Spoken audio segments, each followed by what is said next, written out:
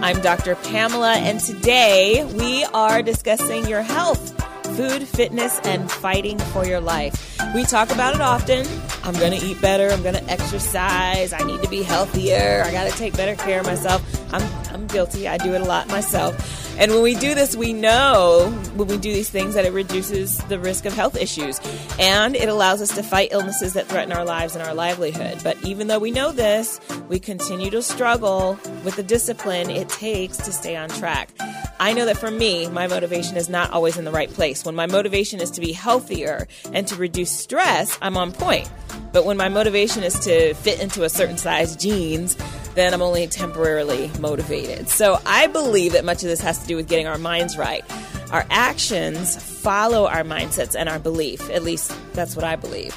Today we get to hear from a few experts to kind of validate or invalidate what my beliefs are about how we approach our health. Joining me today are health and wellness experts who all happen to have a passion for the fight against cancer. We have Mr. Damian Thompson, who's an educator, trainer, and coach, and he'll be joining us online on the phone from Milwaukee, Wisconsin. And we have Mr. Jumani Palmer, trainer and owner of Uflex Fit. So much for us to learn today. We've got so much information. I'm looking forward to this. So welcome, Jumani. How are you doing? Good morning. I'm doing well. How are you? I'm good. Damian will be joining us shortly, but until he gets on, I'd love for you to share a little bit about who you are. I know that you were featured on CNN for some of the work that you've done with cancer. So tell us who you are and what you do. Well, yes, my name is Jumani Palmer. I'm the owner of Uflex Fit. I'm also the founder of the Uflex Cancer Foundation, which works in cohesion with the gym that I own to provide fitness training for cancer patients. Okay. So basically I help cancer patients pre-treatment, existing, and post-treatment. And then obviously I train student athletes and those who are typically just weight loss goals and so forth. So, I started out as an engineer for about 9 years, and I left corporate in 2011. Got a part-time job at a local fitness franchise, and from there, just kind of took the roller coaster, and here I am today. Wow! So engineering to where you are, do any of those, do they overlap in any way, shape, or form? Well, I say engineer bodies now instead of materialistic things. I like that. So you also wrote a book, and I know the last time you came on the show, it had a different name, and you've retitled it. Well, it's called Fighting Cancer from Within, and it's available on Amazon. And it just basically, it's a short and sweet, straight to the point book about things that we should be eating, some guides on different ingredients, different herbs and spices we can keep in the kitchen, as well as some meditation practices that I practice with some of my cancer patients that'll help you to kind of distract the brain from what you have going on when you've been diagnosed with such. I mean, it doesn't have to be cancer. It could be any traumatic event. You want to distract the brain and try to get better. Wow. Okay. That's the first time I've heard that term. Even though I have the book, I don't know if that term distract the brain was in there, but could you elaborate on that a little bit? So I'll give you a prime example. I had a regular client who had a coworker. They worked for Bank of America. And, my client came in one day and he was like, yeah, man, my coworker, he's going to the doctor this week. He's been kind of coughing and so forth. So he thinks he might have laryngitis or what have you. So, he came back in and he said, yeah, my buddy went to the doctor, on, he came in he said, yep, I think it was a Monday. He said, yeah, my buddy's going to the doctor today. I'm like, okay, cool. So, his buddy, fine, everything else is fine. He's just kind of coughing here and there. And so he, goes to the doctor on Monday and gets diagnosed with stage 4 lung cancer and had never smoked a day in his life. Okay. Now, the guy, here's his diagnosis, and when I tell you on Friday, his buddy was gone. Wow. So, the brain is a very powerful tool. We use it for a lot of things in life, thinking and just our own thoughts. And, your brain pretty much controls your body. And so, in my eyes, once something like that, as traumatic and drastic as that happens to you, then all the stress and all the negative thoughts and just the news that you got will take over and cause everything to spiral in a downward direction if you allow it to. Now, obviously, that's hard to, it's easy to say, oh, okay, we'll just think about something else, or, pray about it. It's going to get better. But the fight is trying to distract the brain and say, you know what, it's not that bad. I can beat this. Let's do what I need to do. Because I honestly feel that had he not found out he had stage 4 cancer, he'd probably be alive. Still be here. Yeah. Wow. Yeah. I mean, and I don't know. I guess that's just interesting to me. I mean, I'm sure people can debate otherwise. Oh no, it has nothing to do with that. But I do know the mind is pretty powerful, and. I mean, take the placebo. You have somebody who's used to taking medicine. Yeah. And you tell them you're giving them Tylenol and for their headache, and then you give them a sugar pill, and then 20 minutes later, oh, I feel fine, I feel better. It's the brain telling them, oh, I'm getting medication and it's going to help me. So automatically you feel like you're going to get better. Right. Just like when you get dressed and you feel good. You look good, you feel good. If you don't have it, if you haven't showered and you're kind of tired, you feel bad. Yeah. So your brain controls all of that. Oh, that's interesting. All right, well, stay with us. We got a lot more great information for you on the Live Exchange. We'll be right back.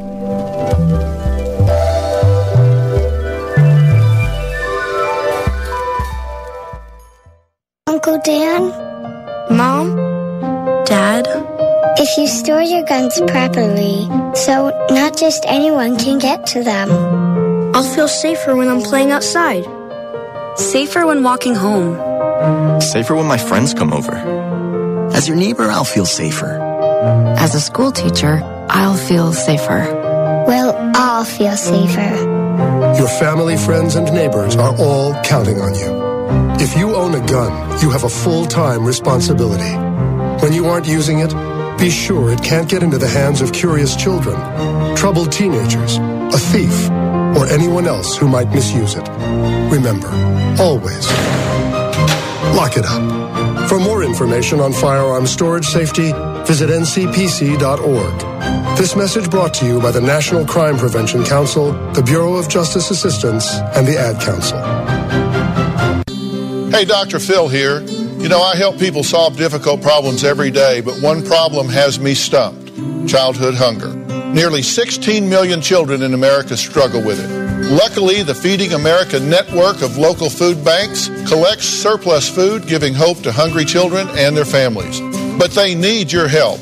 Join me in supporting Feeding America and your local food bank at feedingamerica.org. Brought to you by Feeding America and the Ad Council. Great leaders aren't born. They're made, and not just anywhere. They're made in special places by special qualified trainers in places like the Academy of Creative Coaching. The Academy of Creative Coaching is an international certification program with courses in health and wellness coaching, spiritual coaching, relationship coaching, executive coaching, life coaching, and cultural competency coaching. Courses are online, hybrid, or face-to-face. The Academy of Creative Coaching is empowering coaches to empower the world. Make a positive change in yourself and the world. Go to academyofcreativecoaching.com.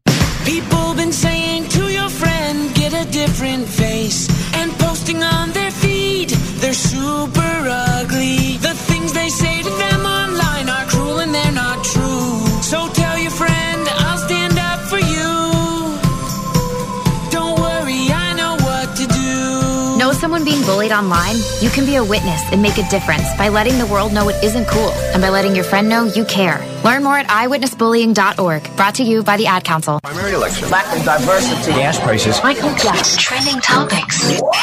Okay, so right now, Hurricane Harvey and the effects of Hurricane Harvey have been devastating in Houston. And, the news is just full of heart-wrenching stories of people getting away with just their lives, some people losing loved ones, a lot of people losing, or being disconnected with loved ones, even trying to find out where they are.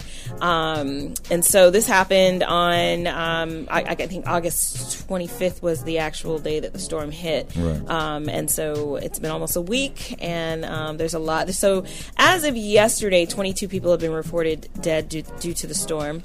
And then many celebrities, athletes are donating millions of dollars to the recovery efforts. There's a lot of reluctance about giving money. People have been like, I've been watching this online. I don't know, how do I know the money's going to actually get there? And, there have been some scandalous activities that have happened around, these storms. So, absolutely. So I do hope that the money goes to where it is supposed to go and that people get the help that they need.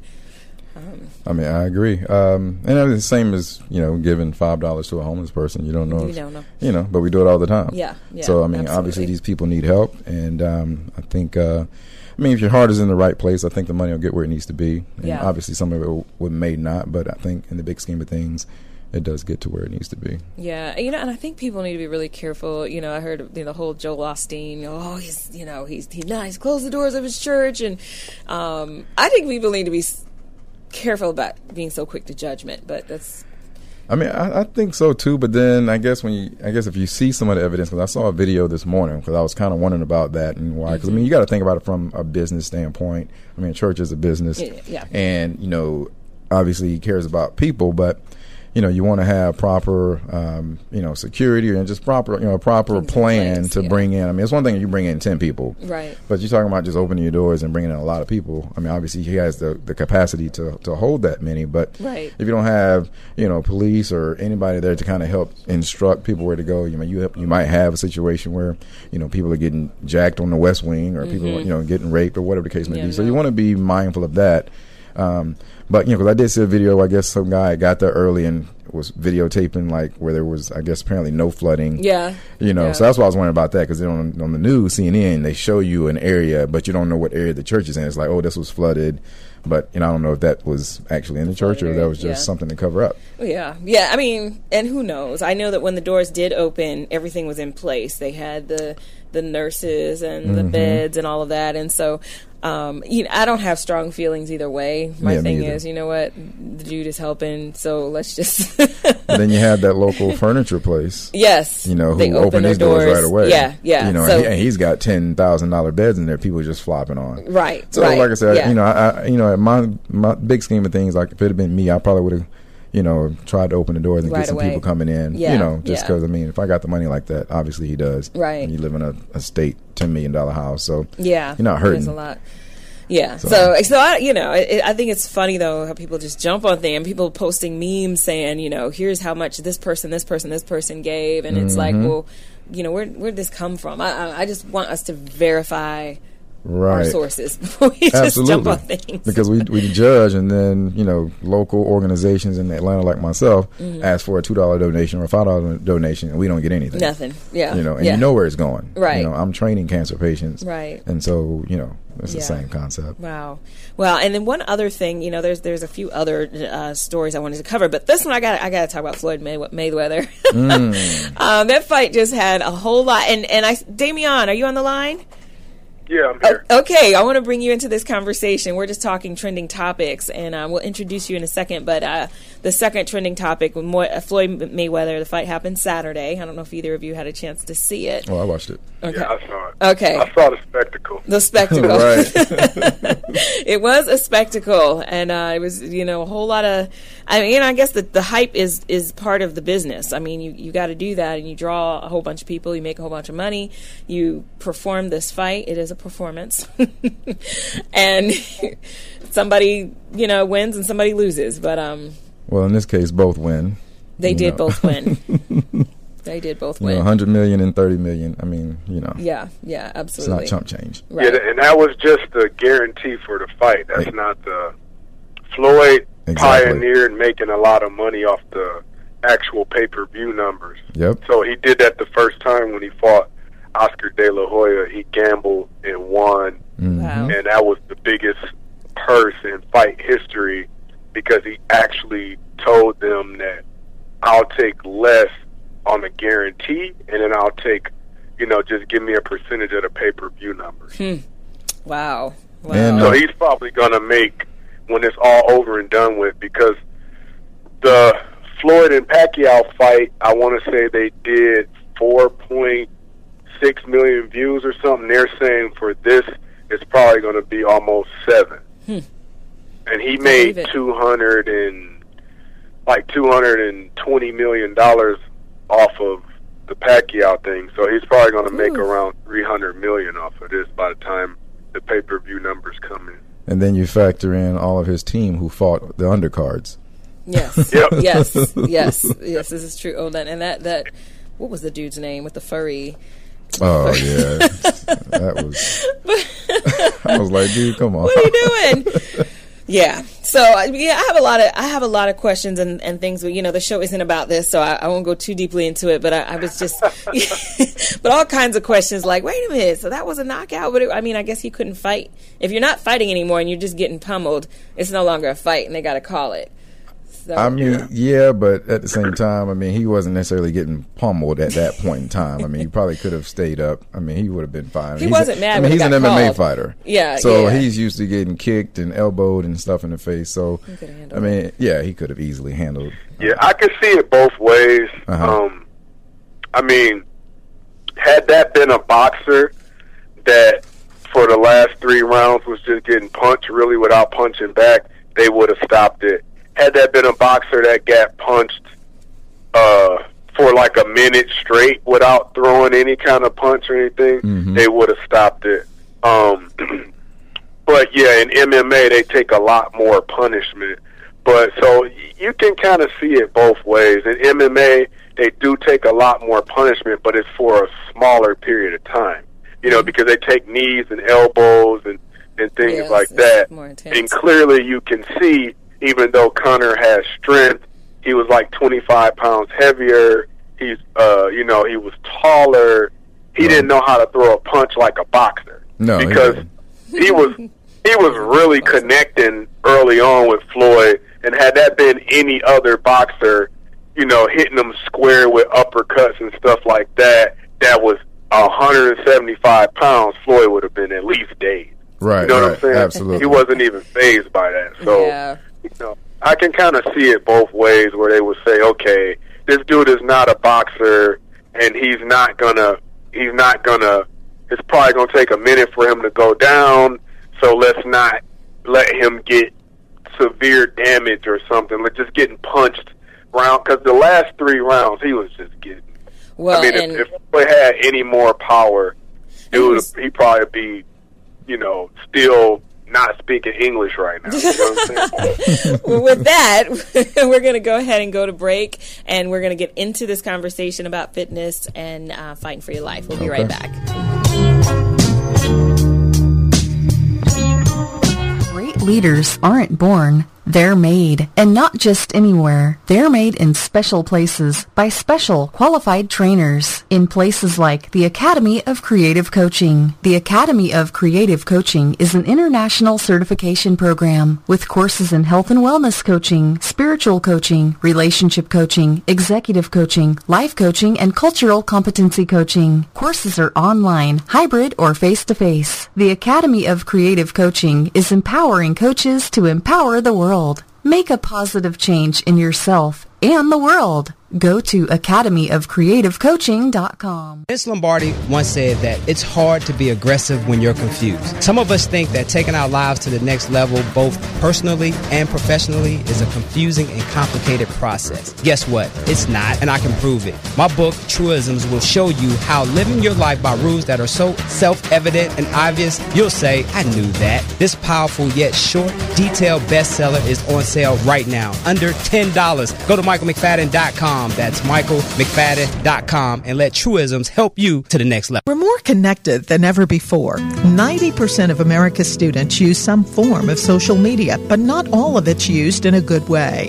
Hurtful posts online are leading to social isolation for many. Psychologists say it's bullying in a brand new way. Well, Beyond Differences and I Keep Safe are looking to change that with ideas for students, their parents, and even teachers. Take the pledge to be kind online and learn more at wearekindonline.com.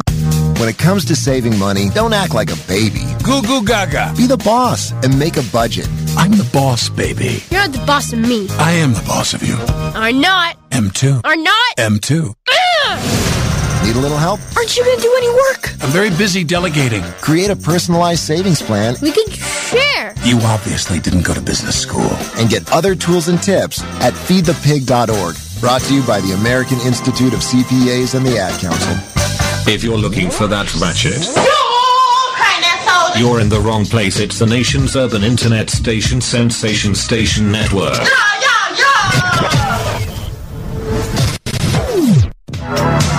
In the interest of science.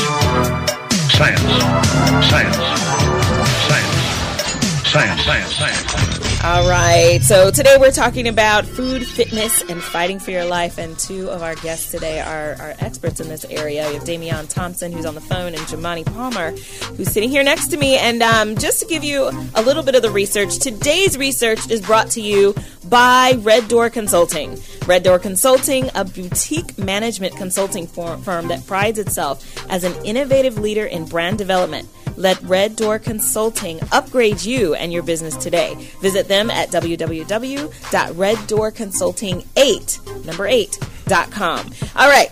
So one of the things we're going to be talking about today is food and phobia. And the research I'm bringing up is the phobias around food because people, you know, some people are just like, I don't like this, I don't like that. They don't want to taste it. They don't want to broaden their horizons. My horizons got broadened when I moved to Milwaukee. Because in California, where I grew up, there were a lot of chain restaurants. So we knew our Jack in the Box, our In-N-Out, and, you know, those were all standard. But when I moved to Milwaukee, there were like Cuban restaurants, Indian restaurants, African restaurants. Like, ooh, this is different. So my palate expanded when I lived there. But I know that for some people, the idea of expanding their palate is literally terrifying, that there is a real phobia associated with that. So today's research looks at food phobias. And just to define phobia, a phobia is an irrational and excessive fear of an object or situation according to the American Psychiatric Association. We usually associate phobias with things or situations such as fear of flying, fear of spiders, fear of dogs. These type of fears, while inconvenient, are not normally life-threatening. But food phobia, which is called sebophobia, can severely limit everyday activities and cause health problems, as you can probably imagine. So there's a few different types of food phobias, and this is really interesting to me because I've never realized that it got broken down into categories. You have a fear of new foods. So this is the common one. You know, young children can sometimes have the fear of trying new foods. I honestly think this is my daughter's. I think it's beyond just being picky. I think it's a phobia. When I see her new food put in front of her, I literally see the symptoms of sweating and anxiety and just like a literal fear. And the one time I tried to force her to eat, she was traumatized. It wasn't like me when I was a little kid and my mom said, you can't get up to eat the peas. You know, it was something different in her. The other food phobia is a fear of cooking. This is different. Oh, wow. This is called, this pronunciation is, it's megercophobia. And this is the fear of cooking and cooking for others, afraid the presentation's not good enough, or that there could be a fear of overcooking or undercooking meats, that, you know, people are going to die. It can include the fear of actually cooking with excessive worry over cutting yourself or burning yourself while cooking. So that's another food phobia. And the last one is fear of gagging or vomiting. Some individuals worry that they will gag or vomit when they eat certain foods. They may limit their diet to soft foods or foods that they have prepared. And this comes from worrying about foods not being cooked properly, being too spicy. So the symptoms of food phobia is dizziness, excessive sweating, nausea, feeling as if you can't breathe, heart palpitations, and shaking. And I have seen the heart palpitations and shaking in my daughter, which is like, whoa. So I wanted to put that out there on the floor. Both of you have really been educators about food and diet and that kind of thing. And I'm wondering, have you ever come across this kind of issue with anybody, and how have you addressed it if you have? Well, I guess I'll go first. Well, yeah, I mean, a lot of clients, when you're introducing a new weight loss program and you're trying to get them to eat correctly, I normally kind of wean them into it. So I don't just say, hey, we're going to stop eating everything that you like and then throw them on a whole new different diet. Mm-hmm. What I do is try to work with them and say, okay, well, what foods do you like? and let's find the healthy items in those lists, and then try to minimize some of the unhealthier items in that, and then develop a meal plan around that. And then I will say, okay, you know what, as a substitute for this, how about you try this? Now you do have some pushback, but most of my clients have been willing to try it, and the next thing you know, they're like, oh man, just like for instance, oatmeal. I actually switched to chia seed oatmeal. And I never heard of that. Right, so it's I get it from Kroger, and I tried it. Actually, one day I went to buy my regular oatmeal and just picked it up because they're in the same, the box looks the same, and I chose the chia seed oatmeal on accident. So I got to my studio, and I'm making my oatmeal up, and I'm like, okay, the texture tastes a little different. And then I was like, man, this oatmeal tastes good. And I messed around. After about 3 days, I looked at the box. I'm like, this is chia seed oatmeal. And then so I switched, and then I told a couple of my clients about it. And they're like, no. And then they tried it. And they're like, oh, man, I had the best oatmeal ever. So a lot of times, like I said, most of my clients have tried it, have tried new things. But you do have those situations where they're just like, you're not going to have me eating kale and spinach, are you? And I'm like, well, we can kind of find a happy medium. A way to do that. Right. Damian? Yeah, I've experienced it too. I did not know that it was a real thing. Like, actually had a title and stuff. It doesn't surprise me. Yeah. It's 2017. Right. I actually attributed it more to a fear of change because people are afraid to just deviate from what they know, even if it's hurting them, killing them, whatever. They're not getting the best results. They just are afraid to deviate from what they know. So I always attributed it to that as more so than a food phobia. I think fear of change starts with an M too. It's something similar, like metathesiophobia or something like that. But I always attributed it to that. So I've experienced it as well. And just like Jemani, the way that I addressed it was really just from a psychological standpoint, saying that, if you always do what you always did, you kind of always get what you always got. I think that might be a Mons Mabley quote or something. But then, like, if you want something different, you got to be willing to do something different. So if you want different results with your body and your life, your lifestyle as a whole, you got to be willing to do something different, because we already know what you have been doing, the results of that, what that gets you. So obviously the same approach as Jemani, easing into it, but yeah, I didn't even know the fear of the food was a thing. I just equated it to just fear of change in general. So it's probably all interconnected. It's interesting. Well, and I think it's easy to say, if you want different results, do things differently. But then the manifestation of that, the actual, let's do that, is where the block is for so many people. Because they know they want different. If they could take a pill and make everything different, they would. Well, yeah. The thing with that is, like I mentioned, distracting the mind about illness and so forth. This is not necessarily a mind distraction, but you have to actually make up your mind. So we can easily say, oh, well, I want $1 million. I want to retire rich. But if you're not applying yourself like you should, just like we all, some of us who go to college, we know we had to do. Sometimes we stayed up all night, studying all night, 24 hours, didn't want to do it. But we knew that was the path we needed to take to get our degree. And so I have a lot of clients say, oh, man, I'm ready to work out. And then they tell me they're ready to work out because they know everybody else is doing it. They see all the posts on Facebook. They see all the Instagram posts. It's a fad now. Yeah. It's cool to work out, so everybody wants to do it, but nobody wants to put in the work. I even had one client tell me, we started working out, and like after the second day, he was like, "That's a dude now." He's like, "Man, I didn't know it was gonna work out this hard." I'm like, "Dude, what you thought we were gonna do? I mean, we're here to work out. We're not here to play. I mean, you can do that by yourself." Because it looks good on TV. Exactly. And then you see everybody putting on all these entertainment videos like they don't get tired. They're just doing exercise after exercise. When you get into the mix and it's all live, that's a totally different ball game. Mm-hmm. Absolutely. Yeah. So, go ahead. When I work with clients too, I largely not just the workout and the food, which is major, but I also like to implement actually changing their habits, like working on changing their habits. And so incrementally, obviously, with like the workouts, the food, even the whole time when I'm talking to them, I'm asking them, so how did you feel after the workout? You know, so how's your day going? How do you feel? You know, even when I have them track their food, like the times of day that they're eating certain things, I like to see and ask them and figure out what's going on with that, because you can identify some of those triggers that way. Mm-hmm. And like, you know, some people are emotional eaters, and people think that emotional eating is always just bad. Like I'm stressed out, so, you know, I'm gonna eat something crazy, but emotion is emotion.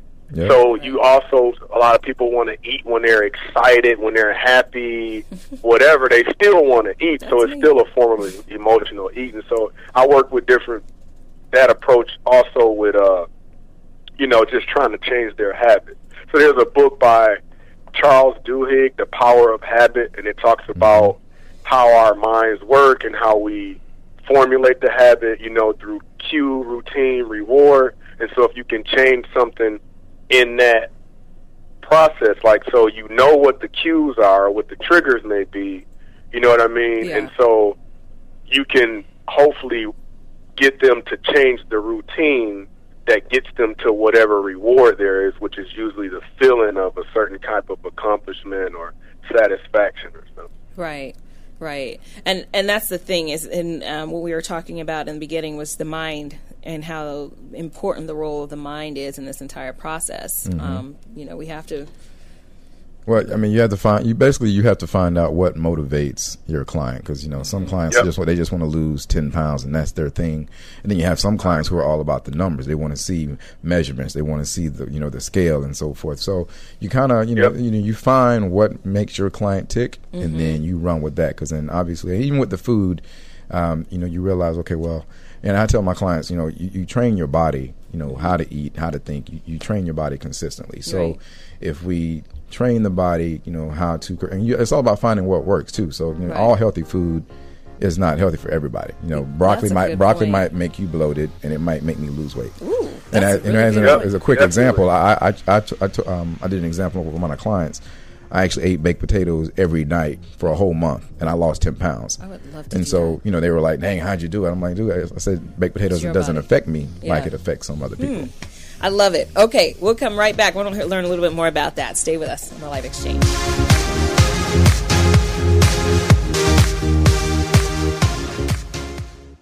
One in 7 Americans will struggle with addiction during their lifetime.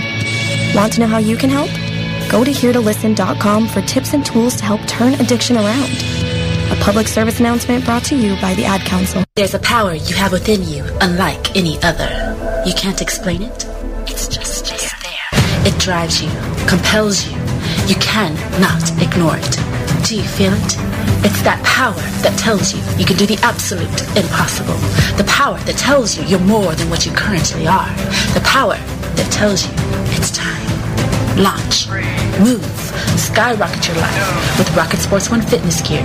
RocketSports-One.com. Hi, I'm Viola Davis. Did you know that 1 in 5 kids in America struggle with hunger? Growing up, I was one of those kids. But we can solve this. When we make breakfast happen for kids in our neighborhood, we have the power to end childhood hunger, create bigger, brighter school days, and healthier minds and bodies. Go to hungeris.org and lend your time or your voice. We're hungry for more.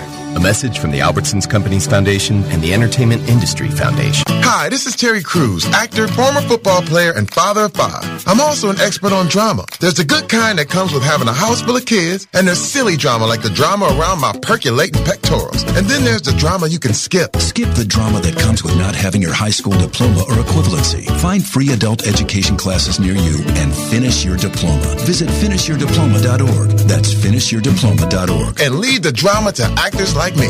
Brought to you by the Dollar General Literacy Foundation and the Ed Council. Your health is at stake. Diabetes, gout, high blood pressure, inflammation, and joint pain, even weight loss. It's time to end your battle. The Abundant Life Movement is dedicated to the building of generational health by transforming your water with the power of alkaline to improve hydration and fight against acidic and unhealthy conditions in the body. Here's a testimonial from Linda Rogers Brown and Pamela McMillan. 2011, I was diagnosed with breast cancer. I had no pain and no symptoms associated with that illness. It's a silent killer. I was introduced to Extreme X2O alkaline water, and within 2 days of drinking it, I was off all my pain medicine, and now we're 6 years strong, no chemo, no radiation, no cancer. I am a 3-time cancer survivor. I was born with thyroid cancer. By being on the alkaline products allowed me to be able to cope currently with colon cancer. Now I'm able to function and be more mobile within 3 days of being on the product. Extreme X2O, when the water you're drinking is damaging your health. Extreme X2O. For more info, AbundantLifeMovement.com or call 910-527-2260. And so a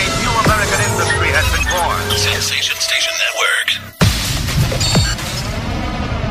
Keeping your balance with Dr. Pamela.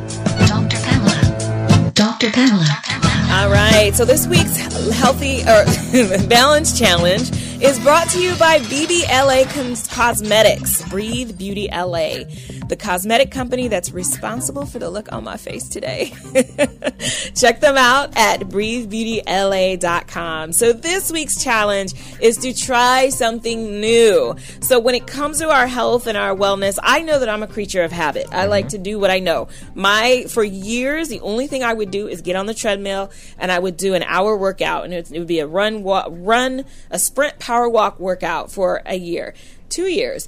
And it worked for me. I mean, honestly, I still don't really know why I don't still do that, because that was the perfect workout for me. It worked. And people would say, oh, you need to train your different muscles to do different things. And you both will probably agree with that. But it worked, and it never stopped working for me until I stopped doing it.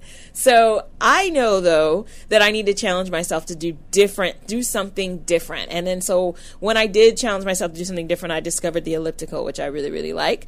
And then I tried to challenge myself to run, further distances and things like that. So that's what my challenge is for you this week. Try something different. It could be in the realm of exercise. It can be in the realm of food. My personal challenge for myself this week is going to be to challenge myself in the area of food. And that's a hard one because, again, I'm a creature of habit. I know what I like. I go to a certain restaurant and I know exactly what I'm going to get there. If I have a taste for something in particular, the restaurant is going to drive where I go because I know what restaurant has the best version of that. And so Dr. Oz was questioned about the video, What the Health? That's been kind of going around. Yep. Everybody's talking about What the Health, and everybody's talking about, well, I'm going to be a vegan now because I saw What the Health. And in fact, one person said even veganism isn't great after watching that. And I haven't seen it. And he said, I'm going to be a breathitarian. I'm just not going to eat anything.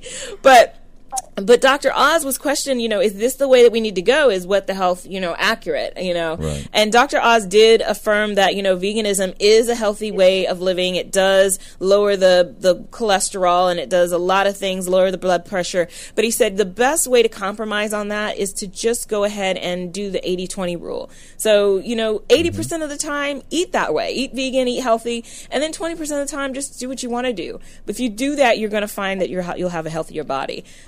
Unless, of course, you're already at 100%, Right. What do you all think of that in general? I know that was a very general question, wasn't it? So what the Health? And I don't know if either of you have seen it, but a lot of people are talking about, I'm going to be a vegan now. Right. Do you guys have any particular, I know Damian, for a while, you were doing the juicing on Mondays. And you got a lot of people rallied around that whole idea. What are your thoughts on that, vegan? Yeah, so with all of those things, with any diet, you should consult like a physician, definitely.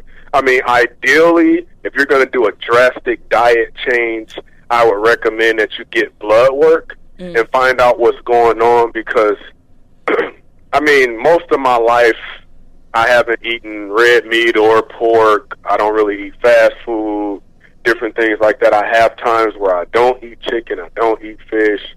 But at the same time, you have to know where you have deficits.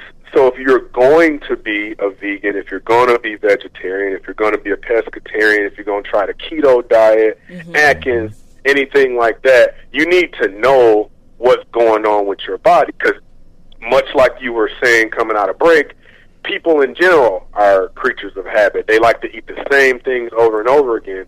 So if you're going to settle into veganism, being a vegetarian or whatever, more than likely you're going to do the same thing. You're going to find out, oh, this tastes great, it's whatever, I'm going to eat this all the time. But you may end up with serious deficiencies with vitamins and nutrients because you're not getting some of the things that you were getting from other things. So a lot of times when we're craving, you know, oh, I'm craving a steak or I'm craving this, oftentimes you're craving something from that you would get, a vitamin or nutrient from that. So even when we're hungry, our body is craving nutrition.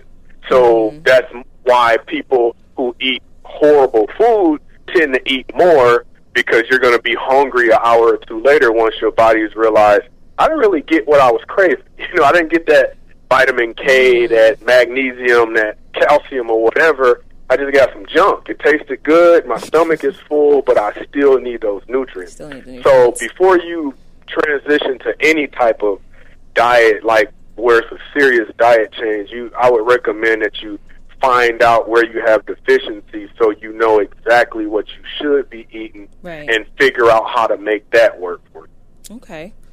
Well, in addition to that, I mean, the other reason why you continue to crave is that your body craves the state that it's in. So if your body is in an unhealthy state, then you're going to continue. That's why when you realize, when you start eating something good for breakfast and your body really likes it, and then you get on that kick where you're doing it every morning. So now your body is used to it. So now it's used to eating breakfast. Just like when clients tell me, hey, I don't eat lunch or I don't eat breakfast. Well, that's because you've trained yourself not to eat those at those times. Because when you're a kid, you go through elementary school, you have to eat breakfast. You got to eat lunch because those are provided. And then you get home, you have dinner or what have you. And so you're used to eating 3 times a day, at least, at a minimum. And so your body is hungry around those times. But then you get to work, you get to real life, you got bills, and you're trying to work through, to finish up a project. And the next thing you know, 3 days, 4 days, you've gone through lunch without eating. Now your body's saying, okay, well, she doesn't eat during lunch, so I'm not going to get hungry during lunch. So you crave the routine. Your body your body adapts and is like, okay, well, since Pamela's not eating lunch, I'm not going to get hungry now at lunch. So now you don't feel hungry because you've trained yourself not to even be hungry. But that doesn't mean it's healthy. Right, it's not healthy. No, absolutely not. Wow. So, okay, we're going to go to break, and when we come back, I want to hear a little bit more about the food things that because you guys both have philosophies about food, and I want to hear a little bit more about that. So we'll be right back on the Live Exchange.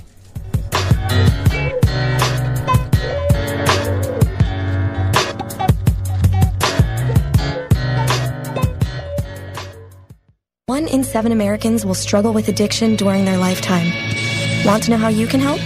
Go to HereToListen.com for tips and tools to help turn addiction around. A public service announcement brought to you by the Ad Council. What's a dumb way to listen to an awesome mix of urban hits? Smart Talk. Sensation Station Network. Too much sauce. Great leaders aren't born, they're made. And not just anywhere. They're made in special places by special qualified trainers in places like the Academy of Creative Coaching. The Academy of Creative Coaching is an international certification program with courses in health and wellness coaching, spiritual coaching, relationship coaching, executive coaching, life coaching, and cultural competency coaching. Courses are online, hybrid, or face-to-face. The Academy of Creative Coaching is empowering coaches to empower the world. Make a positive change in yourself and the world. Go to academyofcreativecoaching.com.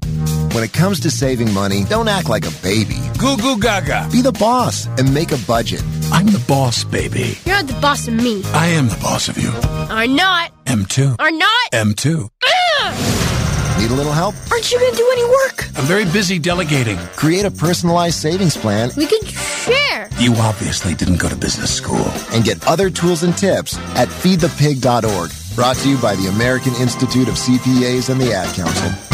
Sensation Station Network. Radio, not dumbed down. Okay, welcome back to the Live Exchange. I'm Dr. Pamela, and we are talking food, fitness, and fighting for your life. I'm joined by Jumani Palmer and Damian Thompson, two experts who have a lot of great information about food and fitness, and we are also going to be talking about cancer shortly as well. We had a couple of questions from Felicia Brookins, and she's on Facebook and following us live on Facebook. You can too, from the Sensation Station Network page. And she's saying some healthy foods are not healthy for everybody. She likes that.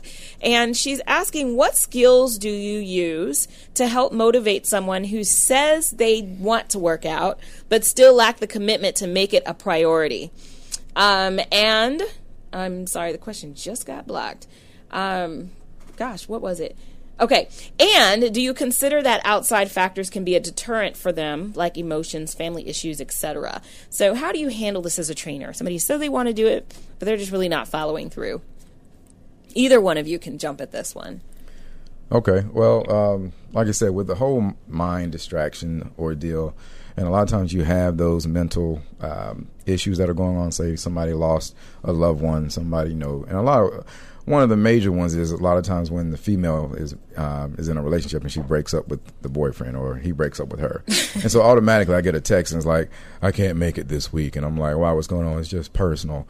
But those are the times when you actually need to be relieving stress. Yeah. And like I said, distracting your brain because now you're at home just thinking about the relationship, like, oh, what could I have done better? What could I have done this? And why did we break up? And that's called complicated grief, by the way. Right. So then, instead of doing that, you know what, I'm going to go to the gym. I'm going to have me a good workout. Mm-hmm. I'm going to continue reaching my goals. And then that way you relieve some stress while you're in the gym. I mean, that's the whole point. That's one of the positives of going to the gym and working out is relieving stress. Absolutely. Absolutely. Damian, you have anything to say about that? Yeah, just to add to it, same thing, but with as far as outside influences, I like to tell people and kind of help them, not just tell them, but to help them to get in the mindset of starting to kind of influence their surroundings more, as opposed to being influenced by their surroundings. So typically, if you're the mom and you do most of the cooking, the people typically eat. You cook what people like to eat, but at the same time, if you are gonna cook differently for yourself, because if you're gonna have bad things and you're preparing 2-3 meals a day for different people, 2 different dinners and stuff like that, you're really kind of setting yourself up for failure. So you have to be more of an influencer as opposed to being influenced by your surroundings. If your surroundings are in any way just kind of ridiculous, then you have to kind of, not only before you influence those surroundings, get yourself in the right mindset and see what kind of subtle changes and stuff you can make to just make those things better. So accountability, oftentimes with trainers, especially in this day and age of information, people Google everything. They can read everything. Mm-hmm. So they hire trainers, not necessarily for what we do, but what we know and for what we're going to, how we're going to help them be accountable. You know what I mean? Because you can, after showing them certain exercises and stuff like that, if you're doing it the right way, they'll know what to do when they get to the gym, but there's also that accountability to correct the exercises, make sure they're pushing themselves a little bit harder, and all those factors come into play with outside influences and, things that may be going on crazy at home or at work. So. Absolutely. Yeah, and that's one of my, I don't have a trainer, and part of the reason is because a creature of habit. I want to do my own thing the way I do it. I don't want anybody to push me harder. Just let me do it the way I do it. It's, that's not healthy, you guys. I'm not advising that. But I get it, because you're right. That's what we do. And a prime example, I actually have a family that I train at their house. It's a husband, wife, 2 kids. Mm-hmm. The husband he's cooking everything under the sun. And so every time when the wife would come to my studio, she's like, well, I can't lose weight because my husband's, he's cooking grits, eggs, bacon every morning. At night he's got the brisket on the grill, and he's got all the mashed potatoes and the sauces. And I was like, well, we just need to educate him. So when I said, well, let's try to get him signed up for training. And she's like, well, he don't really have time to come over here. I said, well, you know what? I'll come over there. I'll see what you got in the kitchen. I'll make some healthy recommendations. And so then he started, they started kind of doing a challenge. So I kind of put them against each other. So who could lose the most amount of weight and so forth. And so he started cooking with olive oil, and he started frying less things. And so they got into it, and he had lost 10 pounds, I think, in 1 month or whatever, and he was beating her. And so now he had started getting motivated and let me continue on doing what I'm doing. Right. And then she was all getting kind of upset, well, dang, why is he losing weight? And I'm not, or whatever. So, it's hard to compete with a man when it comes to weight loss, though, because it's just a whole y'all got different, hormones and all that kind of stuff. It's a whole different world. So, well, we're going to get into love notes. Or am I too soon? Love Notes with Dr. Pamela. All right, so today's Love Notes are brought to you by Peasy Heads Lemon Butter Cream. Let Peasy Heads bring out the best natural you. I've got it in my hair right now. Check out their services and their products at www.peasyheads.com, and those are 2 Z's instead of S's. So today's love letter comes from Shamel, and it's funny that you bring up the husband and wife example because her situation is related to her marriage. She says, Dr. Pamela, I am very active and I'm in shape. My husband is not. I have tried for years to get him to exercise with me and to care about his physical well-being. He says that he wants to do better, but he never does. He is stressed, and I know that this can lead to more health issues and that exercise can help with his stress, but nothing I have done works. Is there anything I can do to get him to commit to a healthier lifestyle? And this goes for either. I'm going to let you guys take this one. Yeah. Okay. Testing. Okay. Yeah, I think a lot of times it's, having that heart-to-heart with your companion and showing them, hey, I really care about you and I think this is what we should do. And it goes both ways. I actually had one client, it wasn't that serious, but I had one client who she's like, I can't get my husband to go to the gym with me. I always go by myself. And I'm there and I'm kind of just feel like, I'm going through the motions. I said, you know what? So when you go home tonight, when you go to the gym next, I said, I want you to go home and tell your husband that there's these 2 guys that are always looking at you and they've tried to hit on you several times and they just won't leave you alone. And I said, and see what he does then. I said, see if he goes to the gym with you again. And she was like, you know what, I'm going to try that. And so she tried it and she got him to go to the gym with her. I'm sure for some guys that would definitely work. Yes. Right. But probably for most guys that would work. Exactly. And so, like I said, it's just about really, and like with my clients that I go to their house, I told her, like, look, let's just have a heart-to-heart. Because, health is serious nowadays. Right. You got, 30-year-olds dying of, strokes and so forth. And, it's all about the foods that we're, partaking in. And it's, really about sitting down, addressing what's really on your heart and not just sweeping up under the rug. It's like, oh, okay, well, he'll get with it. He'll get with the program. Right. And sometimes they have that mindset, well, if I go to the gym and get me a trainer, he's going to do it. That's not going to happen all the time. Right. Yeah. So go ahead, Damon. We have about 30 seconds, Damian. Okay. Well, it's similar. When I train people at their houses too, and so then I can do more to get more people involved with the music, turn on all the lights, engaging everybody. Hey, grab this weight, do this, do that, the kids and different things like that. So that tends to help too if more people in the family and more people are around us involved, and you're doing it in an environment where they would normally be chilling and are comfortable, and you kind of make it not as easy for them to chill.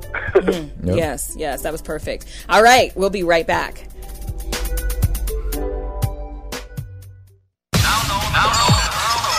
Well, you'll see what happens. Sensation Station Network.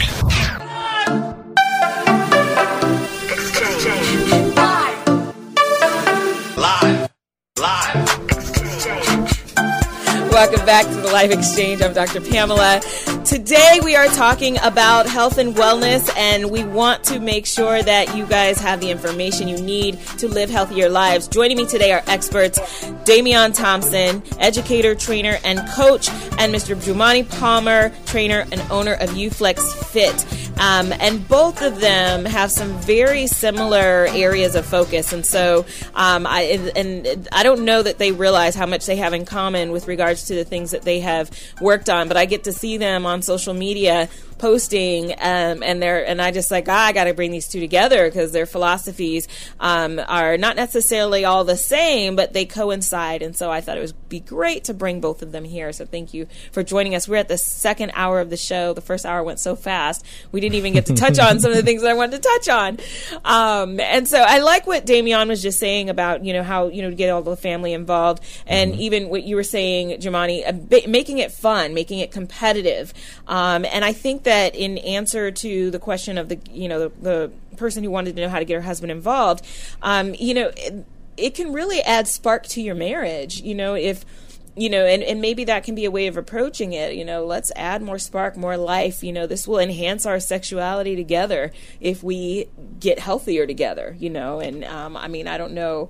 You guys are probably have more experience with how to best word that and how to best, approach that. But I just think that being willing within your marriage to get involved together in a healthy way is going to enhance the relationship. That's true, but also, when you're talking about relationships, you have to think about the root of some of these issues. True. If you know your companion was never an active person, if you know they never hit the gym, if you know they never liked working out, right, and then now you get married and they were fine when you met them, but then of course, age takes over. Yes. Atrophy, and so you start working out, so they start to gain weight, and now they're not as attractive, and you don't lust for them like you used to. And so a lot of times it's about being honest with yourself and realizing, hey, if this person's not active, what's he or she going to be like in 20 years? Am I still going to want to be with them? That's true. And if you know that they're probably going to not want to work out as much as you want to motivate them to, then that person is probably not the companion for you. So sometimes you put yourself in a bad situation just because you want to date that person. Potential. Right, exactly. Look good on paper, but yeah. Yeah, that's interesting.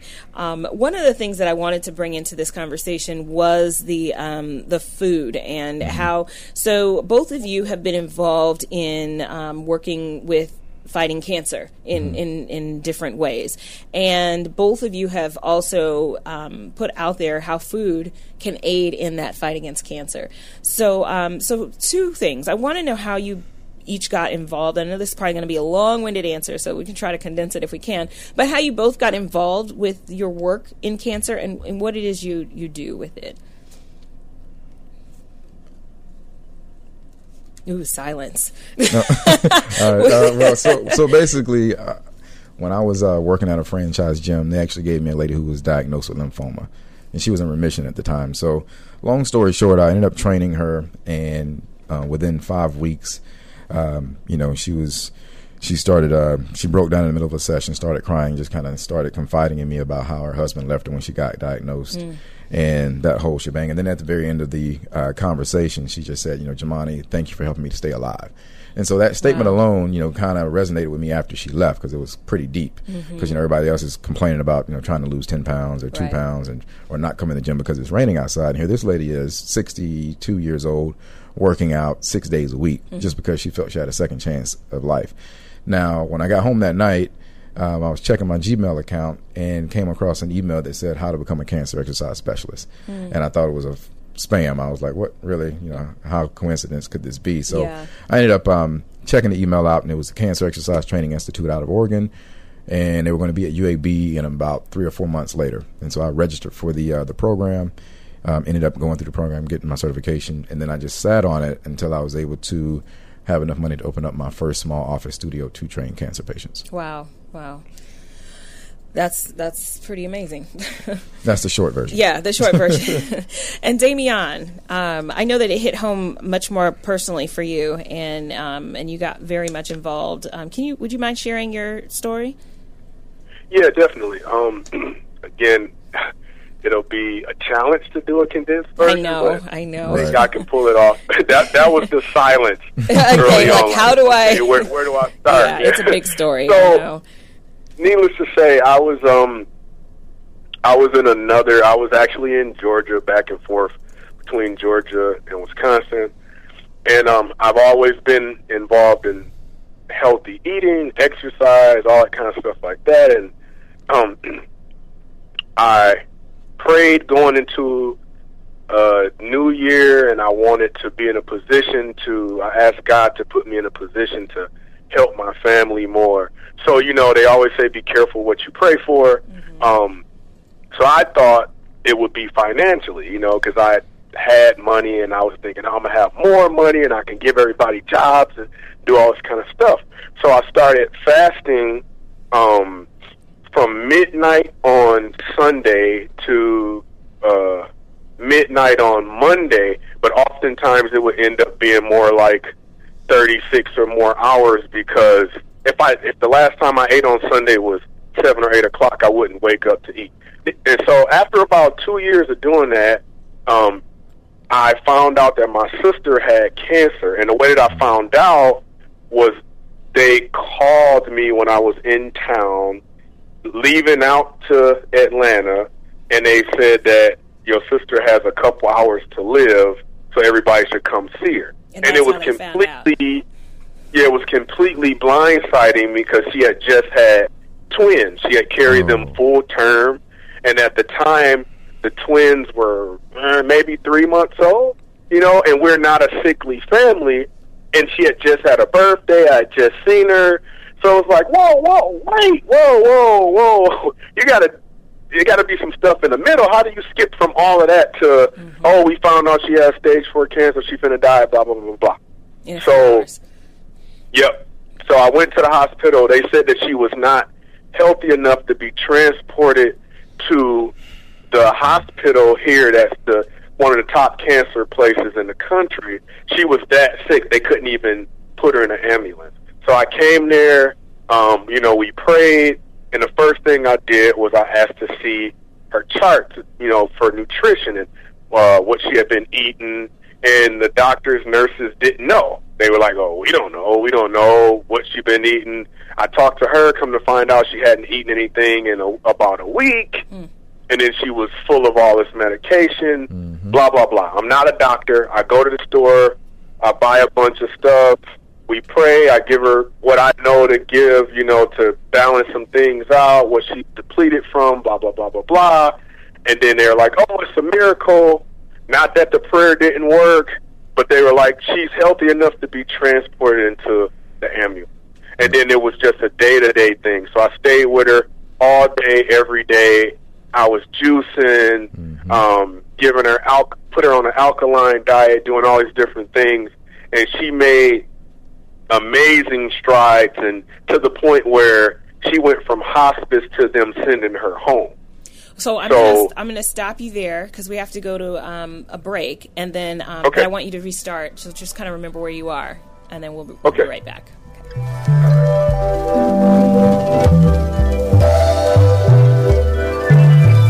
1 in 7 Americans will struggle with addiction during their lifetime.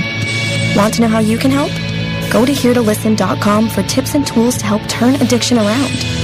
A public service announcement brought to you by the Ad Council. Okay, so 5 tacos of cheese and a large soda. That's $10,012. Please drive around. Wait, 10,000 what? It's obvious you're buzzed and driving. I've only had a few. I'm fine. Yeah, the food's $12, but getting pulled over for buzz driving could cost you around $10,000 in fines, legal fees, and increased insurance rates. Please drive around. Actually, just park and come in. Nothing kills a buzz like getting pulled over for buzz driving, because buzz driving is drunk driving. Brought to you by the National Highway Traffic Safety Administration and the Ad Council. JBT 700 Miami Circle 30324. It's not a chain, it's a chain reaction. Invest $49 a month at a real gym. For more info, go to facebook.com/Gene's Body Tech.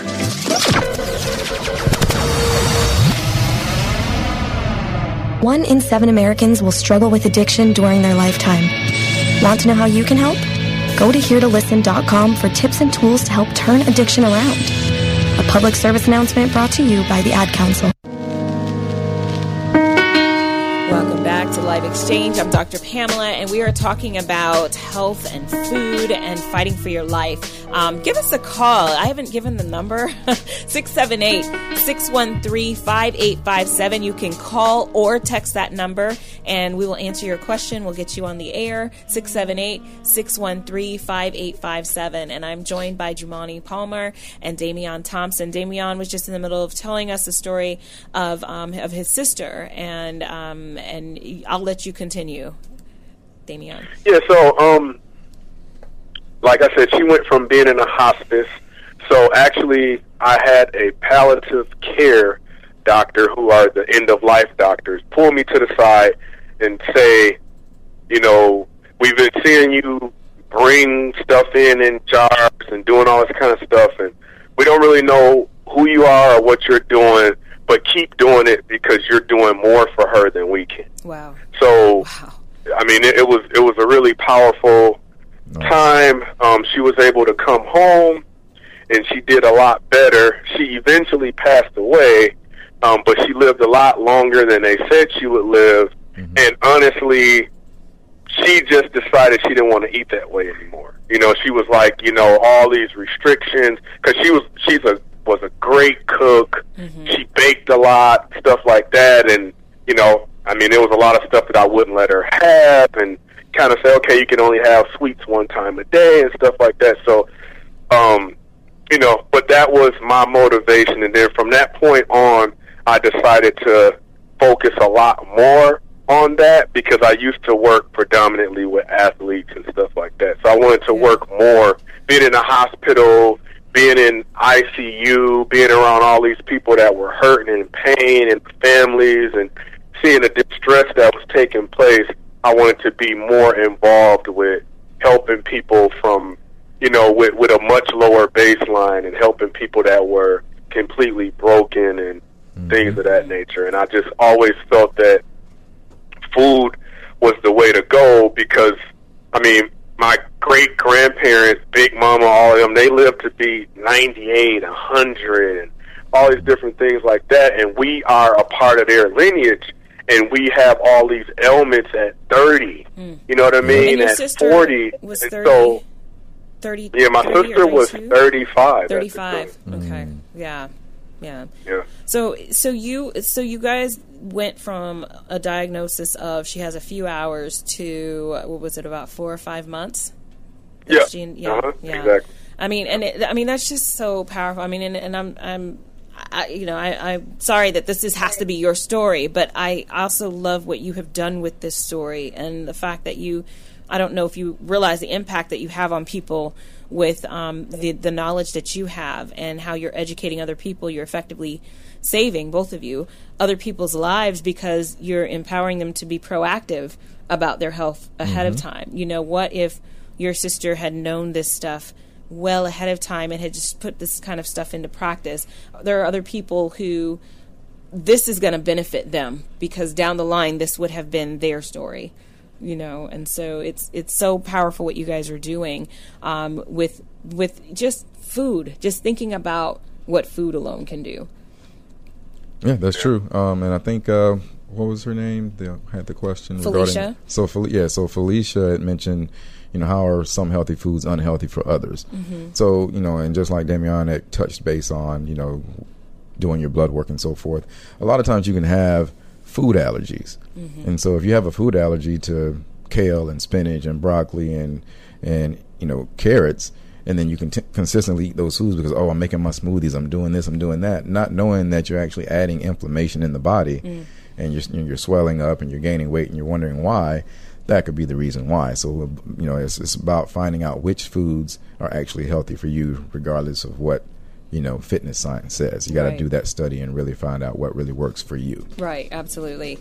Okay, we're going to go to another break, and just stay with us. We'll be right back.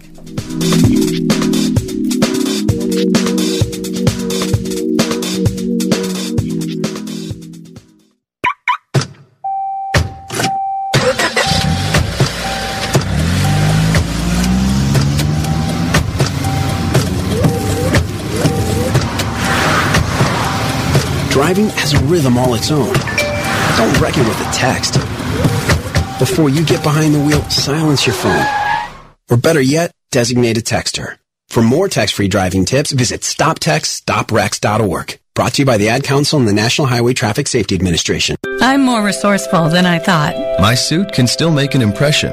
My video games are still game changers. And my lamp can bring others a bright future. Because when I donate my stuff to Goodwill, it helps fund job placement and training for people right in my community. Now my stuff gets a second chance. And will give someone in my community a second chance too. Goodwill. Donate stuff, create jobs. Find your nearest donation center at goodwill.org. That's goodwill.org. This message brought to you by Goodwill and the Ad Council. You don't usually get a stock tip from a 16-year-old, but I'm here to tell you about a different kind of stock. It's called Better Futures, a stock for social change that's not about making money. Instead, you invest to help students like me go to college. This is beyond a simple donation. It's the opportunity for America to invest in its kids and take an active stake in the future of the country. The return on your investment isn't money.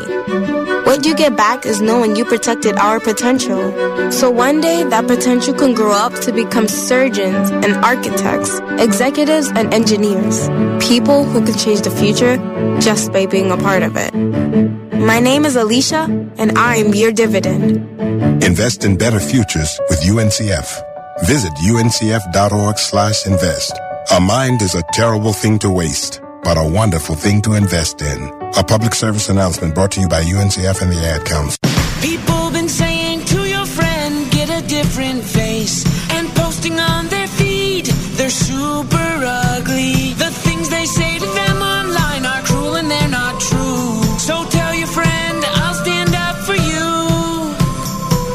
Don't worry, I know what to do. Know someone being bullied online? You can be a witness and make a difference by letting the world know it isn't cool and by letting your friend know you care. Learn more at eyewitnessbullying.org. Brought to you by the Ad Council. Primary election. Lack of diversity. Gas prices. Michael Jackson. Trending topics.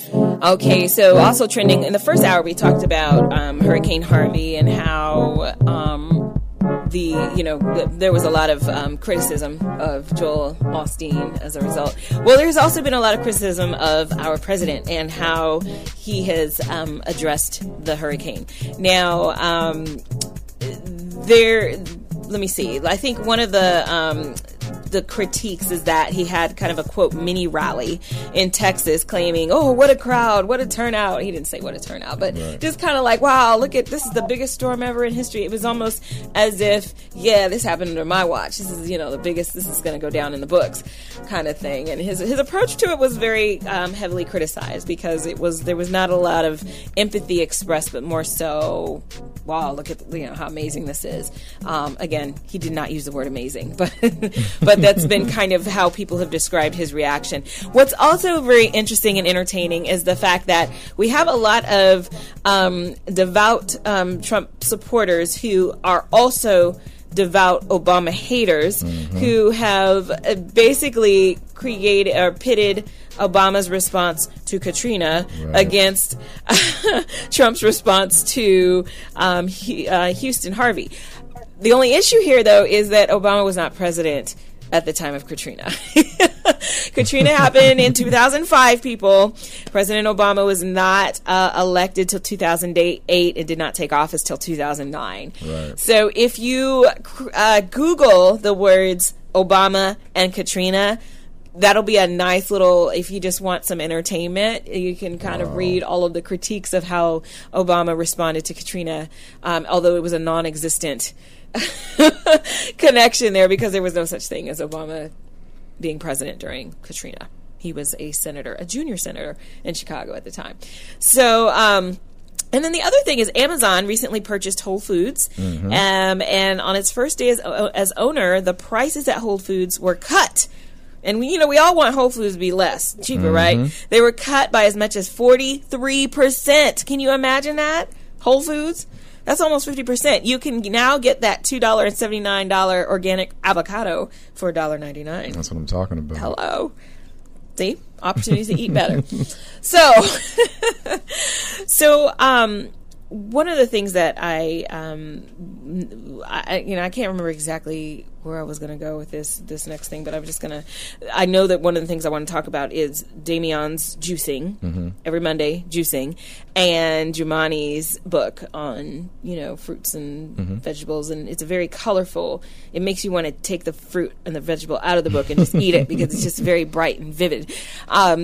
Is there any particular philosophy that each of you have about eating that you think people should consider? I agree with going to see a doctor before you just adopt any different diet. Right. Well, I mean, I think Damian and I are pretty on the same page with with the eating, I think. And actually, in 2009, I did a case study on myself where I basically ate about 85% alkaline foods and fluids. And what's that for people? And basically, alkaline, you have alkaline and you have acidic. And so basically, on a pH scale, you're going to have your alkaline foods are everything pretty much above 7.5 on up to 14, 15 or so forth. And so the more alkaline a food is, from fitness science, the healthier it is for you.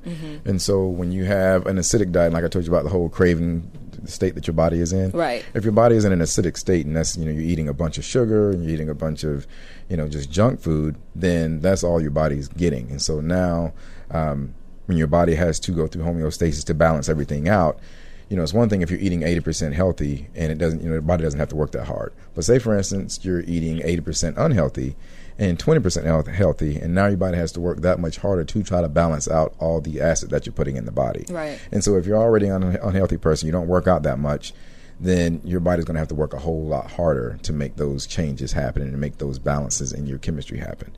And so, and that's how the whole alkaline, typically works as far as keeping your body in an alkaline state, because science says that bacteria cannot exist in an alkaline, oxygenated environment. And that's where he was going with, giving his sister the juicing and everything alkaline and so forth, to try to give her as much power, nutritional power, to fight off, because, our bodies are designed to heal itself. Right. But you have to give it the fuel and the ammunition to do so. Wow. Damian? Yeah, I'd say that, just to add to that we should eat for the times, and by saying that, I mean, like, before we ate for necessity. So we ate for, eat more for time, I should say. So before we ate based on what we needed in ancient times, now we eat more so for taste and what we want. Guilty. So you have to figure out a way to make what you need, what you want. And that's by making it taste good. So with all of the gazillion books out there and chefs and YouTube videos, there are no excuses. So if you know that you need to eat better, you need to eat healthier, but you like for things to taste great, then figure out a way to eat for the times, and meaning to eat for taste, and figure out a way to make it taste better. So there are no excuses. You got books, you got recipes, you got things online. So you need to eat better. You need to move in a different direction. So move in that direction, but don't set yourself up to fail by saying, I have to eat this, but it tastes terrible, because you can make it taste good. Absolutely. And to give people a quick little recipe. So, for instance, say you want to have some fish or some baked potato or whatever, but, a lot of people want to put the butter and the sour cream and chives and all that kind of stuff on it. You can take a simple, some coconut oil, season your fish. If you want to do lemon pepper, whatever, don't overdo it. You can get the Mrs. Dash or whatever, but season it. And I throw a little bit of extra coconut oil in the pan when I'm sauteing the fish. And so therefore I saute the fish, and once it's done, I have my baked potato ready, and I take the seasoned coconut oil that I cooked the fish in and pour it over the baked potato. That's such a good idea. So therefore it's it's a different taste, but it tastes good. And that's a healthier way to get your essential fats and oils and so forth. Wow, that's a really great idea. And so when you did your month-long baked potato thing, you didn't pile it with cheese and No. Because I don't really have to have it. To me, so say that made it. That's what makes it fun. To me, a baked potato can actually replace meat. To me, wow. So that's why I didn't eat meat that whole month. I just had baked potato, veggies, and my my fruit salads and so forth. Wow, that's really fascinating. Okay, well, we're gonna come right back. I'm just thinking, I'm stuttering because I'm thinking, gosh, I need to have you guys just come back so we can just give recipe secrets. This is good stuff. But stay with us. We'll be right back in the Life Exchange.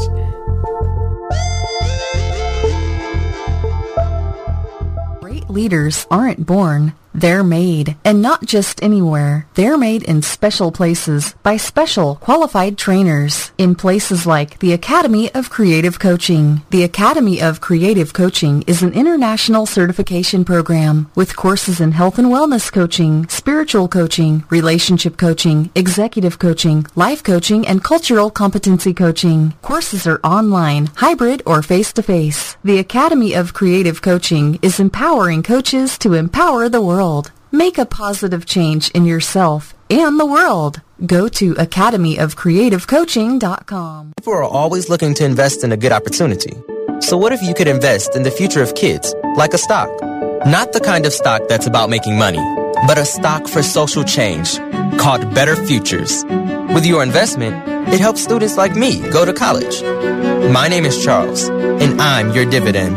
Invest in better futures with UNCF. Visit uncf.org/invest. A mind is a terrible thing to waste, but a wonderful thing to invest in. Brought to you by UNCF and the Ad Council. You don't usually get a stock tip from a 16-year-old, but I'm here to tell you about a different kind of stock. It's called Better Futures, a stock for social change that's not about making money. Instead, you invest to help students like me go to college.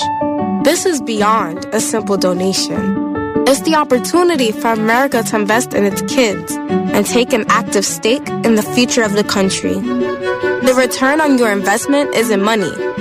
What you get back is knowing you protected our potential. So one day, that potential can grow up to become surgeons and architects, executives and engineers, people who can change the future just by being a part of it. My name is Alicia, and I'm your dividend. Invest in better futures with UNCF. Visit uncf.org/invest. A mind is a terrible thing to waste, but a wonderful thing to invest in. A public service announcement brought to you by UNCF and the Ad Council. 1 in 7 Americans will struggle with addiction during their lifetime. Want to know how you can help? Go to heretolisten.com for tips and tools to help turn addiction around. A public service announcement brought to you by the Ad Council. In the interest of science.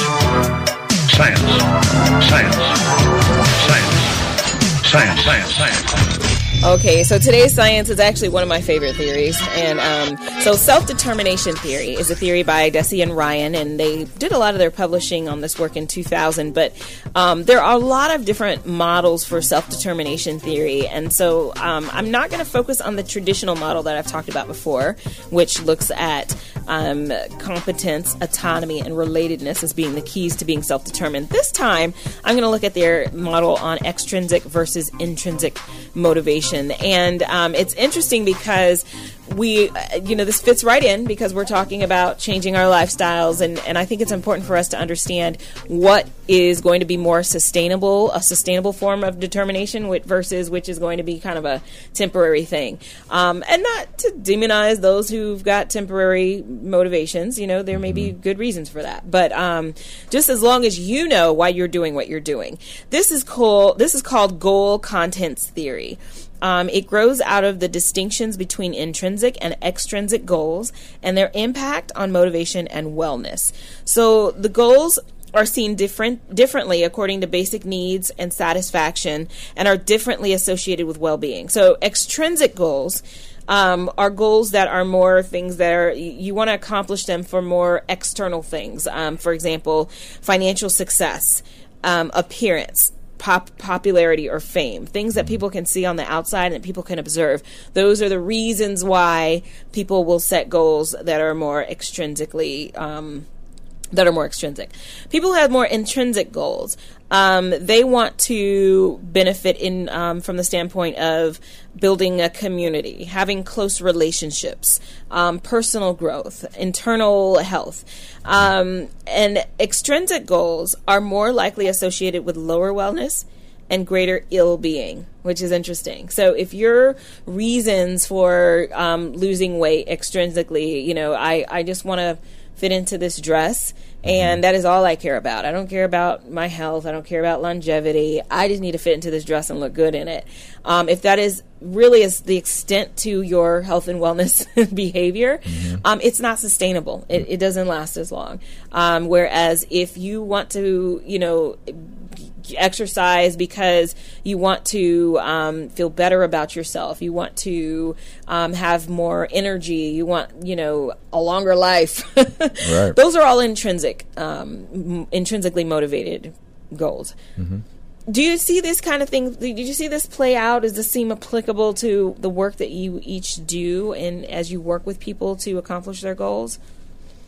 Oh, all the time. I mean, and that's when you have to show them, okay, weight loss, the scale is not the end all be all, because every woman wants to see the numbers go down. Guilty. Right. And so, when you're working out, you don't realize, okay, when you work out, you break down your muscle fibers, your muscles get inflamed. So when you first start working out, there's a good chance you might gain weight just because your muscles are getting inflamed and so forth. Yes. Right.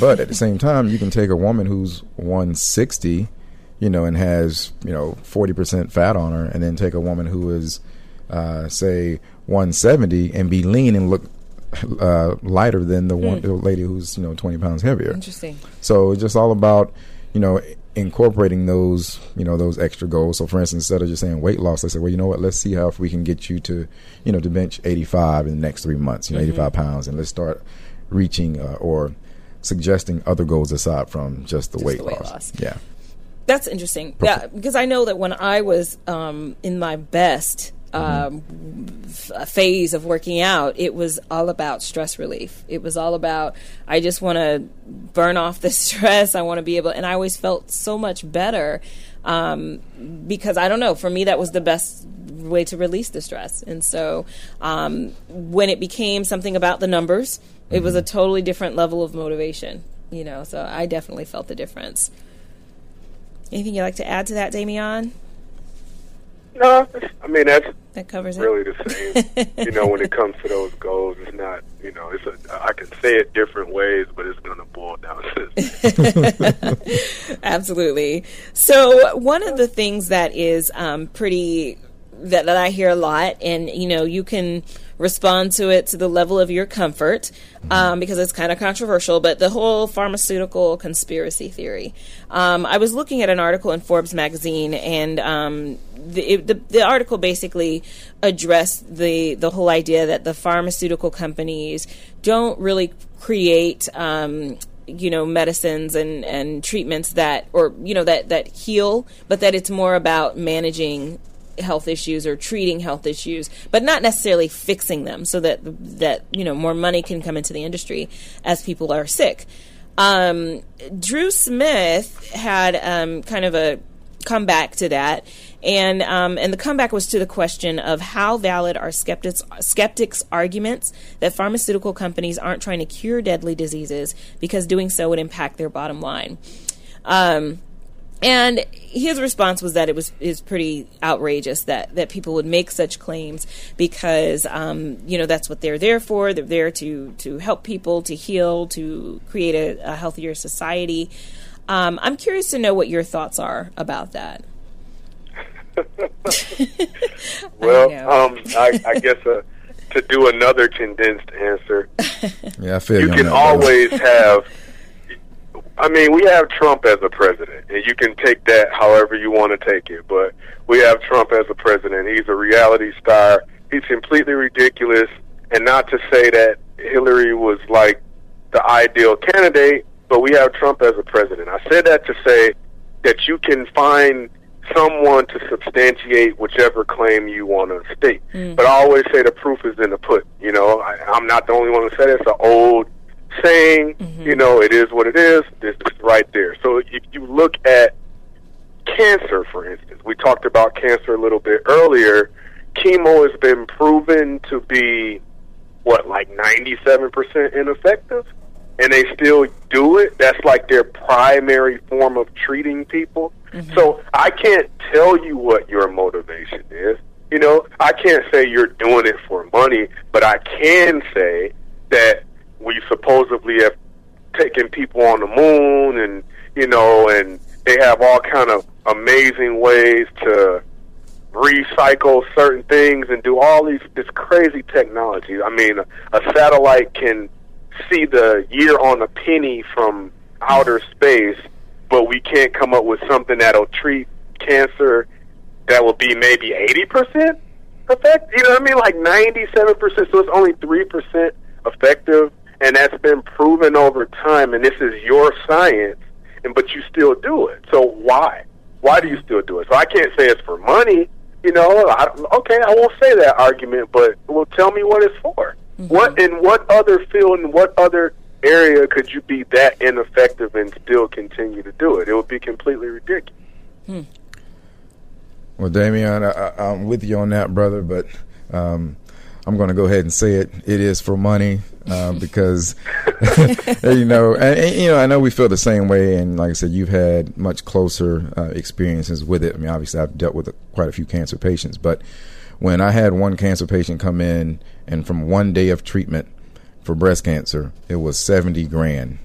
And you're talking about how many people get diagnosed with breast cancer every year. Yeah. And you're trying to tell me that $70,000 per person per day that they go in for treatment, you're going to give that up and say, okay, you know what, let's just go ahead and cure it in a week. You're not going to do it. I mean, it doesn't make good business sense. So what we're going to do? So just like any type of item you buy, you know, these microphones, your car, it all has items on it that will depreciate. Now, they can make a perfect light bulb. It's been done. You can make a light bulb that'll last forever. But if you do that, nobody's going to buy another light bulb. Okay. So same concept. Let's create and use science to develop a procedure that we can say, well, it does work in some individuals. Yeah, if that individual is probably already healthy, their immune system is in top-notch condition. So that way when you shoot all these bad drugs into their system and it kills all their living cells, they're healthy enough to rejuvenate. But then the other half of the community who never worked out, they've been eating unhealthy, and they just kind of their cells just like, no, we can't handle that. And so, yeah, can you hear us? Hello? Yep. Yeah, we can hear you, Damien. Okay, go ahead. But so when you tell us that, okay, well, this is the best form of treatment, how can you say that if it's not money? I mean, same thing with the NFL. I mean, you got NFL that can only use certain drugs, you know, for pain and so forth. You know, there was a special on that where, you know, guys were going to, you know, cannabis because obviously they weren't getting hooked on it, and it was making them feel a lot better, but they were getting hooked on these other drugs that were recommended by the NFL because they had these pharmaceutical contracts. Right. And they couldn't go outside of that. Wow. So you can't tell me it's not money, you know, financially motivated, at least in some way, shape, or form. Right. Well, I mean, that was so interesting because when I was doing a lot of research on this, I have a cousin who was diagnosed with breast cancer, and she's fine now. But and also in, you know, talking to Damien during the time that his sister was ill, there was this I don't know if you've heard of soursop. It's a juice, it's a fruit actually that comes from, and a lot of other countries, third world countries, use it, and they swear by it as something that works and helps to reduce cancer. Right. And now, you know, of course, the articles that I've read, you know, there's been some, what do you call it? You know, oh, that's not true. It hasn't been researched by the, you know, FDA, and so we can't, you know, validate that. And while that may be true, it doesn't hurt. Does it hurt to consume foods that may be cancer-fighting foods? Exactly. No, it doesn't. I mean, because, you know, you don't know. Like I said, we're all different. We all have a different genetic makeup. And if broccoli bloats me and it makes you lose weight, then you know, we can't just say, okay, broccoli is bad or broccoli is good. It's going to be good. Sometimes it's going to be bad. Right. So, exactly. You know, like I said, it's all about figuring out what works because. Yeah, you're good. Oh, so like even with a lot of my research, you know, baking soda was used by a couple of scientists to distribute baking soda locally to a cancerous area, and it completely depleted the cancer. Wow. So like I said, but because baking soda is free off the shelf for $1. It's a little too easy, right? All right, we'll be right back.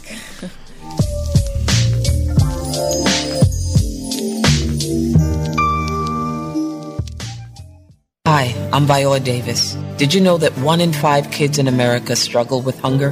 Growing up, I was one of those kids. But we can solve this. When we make breakfast happen for kids in our neighborhood, we have the power to end childhood hunger, create bigger, brighter school days, and healthier minds and bodies. Go to hungeris.org and lend your time or your voice. We're hungry for more. A message from the Albertsons Companies Foundation and the Entertainment Industry Foundation. Listen, as a hiring manager, I've got to tell you, the best job candidate isn't always the typical candidate. Sometimes they're a grad of life. Meet the grads of life. Young adults of unique determination and experience. An ideal fit for your company in an entry-level position, internship, or mentorship. They might not have every qualification you typically look for, but they're exactly who your company needs. Sometimes the best candidates aren't the ones you're used to. Go to gradsoflife.org to learn how to find, cultivate, and train this great pool of untapped talent. Brought to you by the Ad Council and gradsoflife.org. Our freedom and security are made possible through the service and sacrifice of our military and first responders. The Gary Sinise Foundation provides many outreach programs supporting these brave men and women. Join us. Donate at GarySiniseFoundation.org. People are always looking to invest in a good opportunity. So what if you could invest in the future of kids, like a stock? Not the kind of stock that's about making money, but a stock for social change called Better Futures. With your investment, it helps students like me go to college. My name is Charles, and I'm your dividend. Invest in better futures with UNCF. Visit uncf.org/invest. A mind is a terrible thing to waste, but a wonderful thing to invest in. Brought to you by UNCF and the Ad Council. Coming to Tampa Bay, I said we want to win a Super Bowl, and I believe we will. From IamSecond.com. We came close, but never really did win that championship. Former NFL head coach Tony Dungy. At the end of my 6th year, I was fired, and it was one of the biggest disappointments of my life. Next year, I'm in Indianapolis, get to the playoffs, but get knocked out again. And for the next couple of years, it's the same thing. Everyone is saying Colts are never going to win one. And I did wonder, why didn't it pan out the way I thought it would? But I determined that I had to have Christ first, and that everything else came below that, including my own desires. The next year, that ended up being our year to go to the Super Bowl and win it, and it was a wonderful feeling. Every decision I make, I'm going to make it through the lens of Jesus Christ, and He'd guide us to that ultimate victory. I'm Tony Dungy, and I am second. This is big business. This is the American way. Station Network. See ya. Keeping your balance with Dr. Pamela. Dr. Pamela. Dr. Pamela. All right, so this week's Balance Challenge is to try something new. We've talked about a lot of things that you can try today. So this week, I want you to try something new. Think about something new that you can do with the way you eat, something new that you can do with the way that you exercise, even something new that you can do with regards to stress and relaxation, something that's going to help you in your health. For me, I'm not going all the way vegan. Not like I can't do that, but but I am definitely going to try Dr. Oz's 80-20 rule. 80% of the time, eat well, eat vegetables, eat healthy, and then 20% of the time, go ahead and do what you want to do. Of course, with some discipline. Don't go completely crazy. But I'm sorry. And he did mention the whole thing with the pigs on the side of the road, which was pretty nasty. I do love bacon. Oh my God, I love bacon. Me too. Especially candied bacon. So I will do that in moderation. I won't have it every day. So not that I do. But so that is your challenge for this week. And the Balance Challenge was brought to you by Red Door Consulting, a boutique management consulting firm that prides itself as an innovative leader in brand development. Let Red Door Consulting upgrade you and your business today. Visit them at reddoorconsulting8.com. That's reddoorconsulting8.com. And also brought to you by BBLA Consultants. That's Breathe Beauty LA. They are the consulting company, the cosmetic company that is responsible for the look on my face today. You see it? Yeah, they did that. So before the break, we were talking about the pharmaceutical industry and, just kind of what's going on with them. There's a conspiracy theory. There's lots of conspiracy theories out there. And then, Damian, are you still there? Are you able to hear us? Yeah, I'm here. Okay, good. I wanted to give you an opportunity to engage in the conversation before we moved on to something else. But we, basically, Jemani said, "I'm not afraid to say it. It's about money." I wasn't afraid to say it. I just wanted to say, if you take the conspiracy out of it, then put the onus on them to explain why, you're using something that's so expensive, as Jemani so eloquently expressed, and also so ineffective. And explain that. Yeah, and by so expensive, he gave the example of a $70,000 bill which, is so heartbreaking, because this diagnosis can, of cancer can really be a, bankruptcy. I mean, you're the destroyer of your finances completely. Right. Just by getting diagnosed. I mean, what are you going to do? Right. So to add even to with that, the Food and Drug Administration, though, we have. I mean, I just returned from overseas, literally a couple days ago. We have almost 40 items as far as food additives and preservatives and stuff that are banned in pretty much every other modern civilization. Mm-hmm. You know, like almost 40 that they use here, and we're supposed to be the leader in all these different things in the world. I mean, even with something as simple as a microwave, when they came up with that technology, there were like 15 countries that were like, yeah, we see how it works, but no thanks. Thanks, but no thanks. Wow. You know, so there are a lot of different things where they can try to act like they don't know, but we've lived long enough now to know the results of it. So maybe 200 years ago, 100 years ago, you can say you didn't know, but every time you look up now, they have some infomercial or some commercial about some medication, and before, it used to be stuff that you never really heard of. You know, you would say, oh, what is this? Oh, if you've tried this. Now it's starting to be like, I remember that commercial. They were running that 4 years ago, 5 years ago, and it's always these class action lawsuits and all these different things like that, but after people have died already. You know, so if you knew that it caused that, and if it's at a point where the company can be sued, then obviously you have the data. So you're passing things through and using them on American people, either A, before you have enough data to see how it affects us, or knowing that it's going to affect you in an adverse enough way and not letting people have a choice to say, well, do I want to possibly get cancer or this or that to, like, not have heartburn or lower my cholesterol? You know, in most cases, they would probably say, I'll pass. Yeah. Wow. All right. We'll be right back.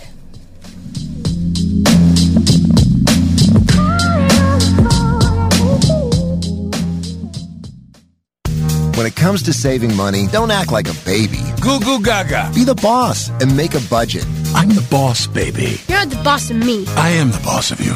Are not. M2. Are not. M2. Need a little help? Aren't you going to do any work? I'm very busy delegating. Create a personalized savings plan. We could share. You obviously didn't go to business school. And get other tools and tips at feedthepig.org. Brought to you by the American Institute of CPAs and the Ad Council. Major key alert. Don't ever play yourself. The key is to make it, so make it. Learn the real major keys to getting to college at GetSchooled.com. Brought to you by Get Schooled and the Ad Council. People are always looking to invest in a good opportunity. So what if you could invest in the future of kids, like a stock? Not the kind of stock that's about making money, but a stock for social change called Better Futures. With your investment, it helps students like me go to college. My name is Charles, and I'm your dividend. Invest in better futures with UNCF. Visit uncf.org/invest.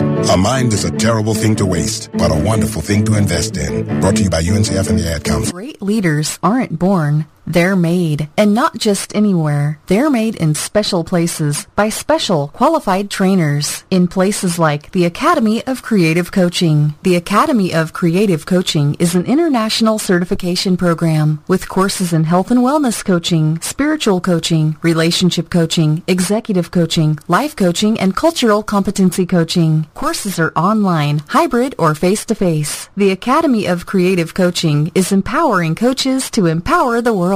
Make a positive change in yourself and the world. Go to academyofcreativecoaching.com.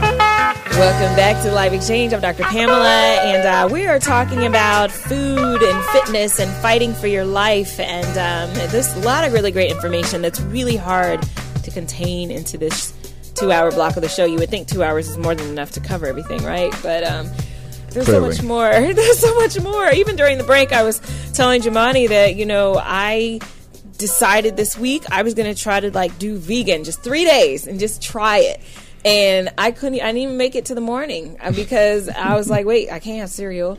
I can't have eggs. I can't have turkey bacon or none of that. Oh, you didn't prepare well. I didn't prepare. Exactly. And that's the key. Like, you have to plan when you do these things, because the stuff was not in my house, and I'm looking, I'm seeing eggs and cheese, and there's no, it wasn't gonna happen. I do have tomatoes and cucumbers and avocados. Now I could have made a really cool meal with that, but I would have been hungry still. Yeah, maybe. Right. Avocados can be pretty. They are pretty filling. Yeah. They are. but I would have still been. I need my meat. But I don't know. I probably need to plan better because I would like to try it. And Dr. Oz said 3 days. Give it 3 days. If you try it 3 days, I guarantee you're going to feel a difference. And I want to feel that difference. I just want to see what it feels like. So what did you last, about 3 hours? No, I didn't even. I decided Sunday night I was going to do it. I didn't even make it to the morning. At the morning, I had cereal. But I mean, that's just like with any client, though. You tell them, hey, this is what we're going to do. This is what we're going to eat. And and you ask them, like, okay, what do you eat healthy? And they always respond, well, I'm 85% healthy. And then as soon as I ask them, okay, I get them on my whiteboard. I'm like, okay, what did you have yesterday? Well, yesterday I kind of went off on it. I'm like, so you just told me, you've been eating 85% healthy, but now it was yesterday. So, no. and then too, like I said, Damon has his clients track food. Until you actually track what you're doing, you can assume, because you're going to forget about that little cookie because it was so minute to you. It was empty calories, even though it was about 600 calories. You're going to forget about it because it didn't do anything for you, right. Fulfilling wise. And so, yeah, you got a plan. Just like you budget, your finances to pay all your bills. You got to budget the same way for your food to give yourself the nutrition that you need. Wow. I would love to have a personal chef. I think that would solve a lot of my problems if I just had a personal chef. That would be awesome. Unless you told him to cook you nothing but meat. No, I would tell him, I need you to come up with a vegan diet that feels like meat. Absolutely. And they would do it. That's what I would want. So tell us, both of you, how people can reach you and, what you can do for them. Are you offering any services right now? We'll start with Damian. Mm-hmm. Well, I can be reached on all forms of social media. I am just Damian Thompson, Damion Thompson, Thompson on Facebook. I am Soul Electro, SOL, and then Electro, ELECTRO on Instagram, and I am Soul Electro 1 on Twitter. So I can be reached at all of those on all of those platforms.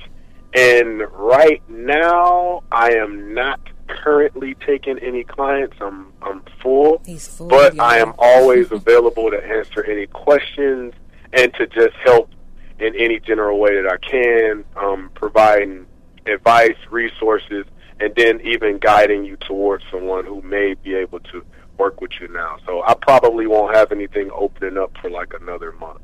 Okay. And honestly, I think you guys need to partner on this cancer thing. I'm just saying. That'd be awesome. Yeah. I'm with it. Definitely. Sure. Well, I can be reached on all social media at UFlexFit, and that's the letter UFLEXFIT. That's Twitter, Instagram, Facebook, Jamani.Palmer. Jamani Palmer is my personal Facebook. My studio is in Smyrna. I'm at 1600 Roswell Street. I also am the founder of the UFlex Cancer Foundation, and I'm actually looking for cancer patients who are either just recently diagnosed, going through treatment, and also post-treatment, because I'm actually going to be looking to do raising some funds, which is the whole point of the Cancer Foundation, so I can actually train you all for free. Wow. So if you have someone that is looking for some help, I'm available, and I actually have a charity golf tournament coming up in October 21st. It's called the Pink Fit Charity Golf Tournament, and that particular tournament is going to be used to raise enough funds to offer free training for breast cancer patients. Wow. Okay. And was that the event? There was not one in September then. There's an event. Well, I was going to do a meet and greet because I've partnered with I Will Survive. And so we're going to get together, but we're going to probably end up pushing that to November because they got a lot of stuff going on in October as well. Got it. So we're going to try to get that going in November. But yeah, I'm looking for cancer patients now. Okay. All right. That's pretty great. Thank you both so much for all that you do. Because I don't know if you realize how important it is. If nothing else, even if people like me are not exactly taking the action they should be taking, at least it's in our heads. It's going to happen. The more we hear it, the more we are likely to do it. So thank you for being so willing to speak out and put yourselves out there to educate the rest of us. So we are coming to a close. Thank you for tuning into the live exchange, where we exchange compelling dialogue around love, politics, and intellect. Join us next Thursday from 11 to 1 right here on the Sensation Station, where I will be joined by 2 mindfulness experts, so that goes hand in hand with what we're talking about today, who will share the secrets of the power of our minds. Dr. Tanya Lowe, founder of the Riot Starters Movement and the Resurgent Group, along with coach and minister Mr. Von Wrighton. I am Dr. Pamela, and remember, love yourself to life, dance in the dark, and dream wildly unrealistic dreams. Have an awesome week.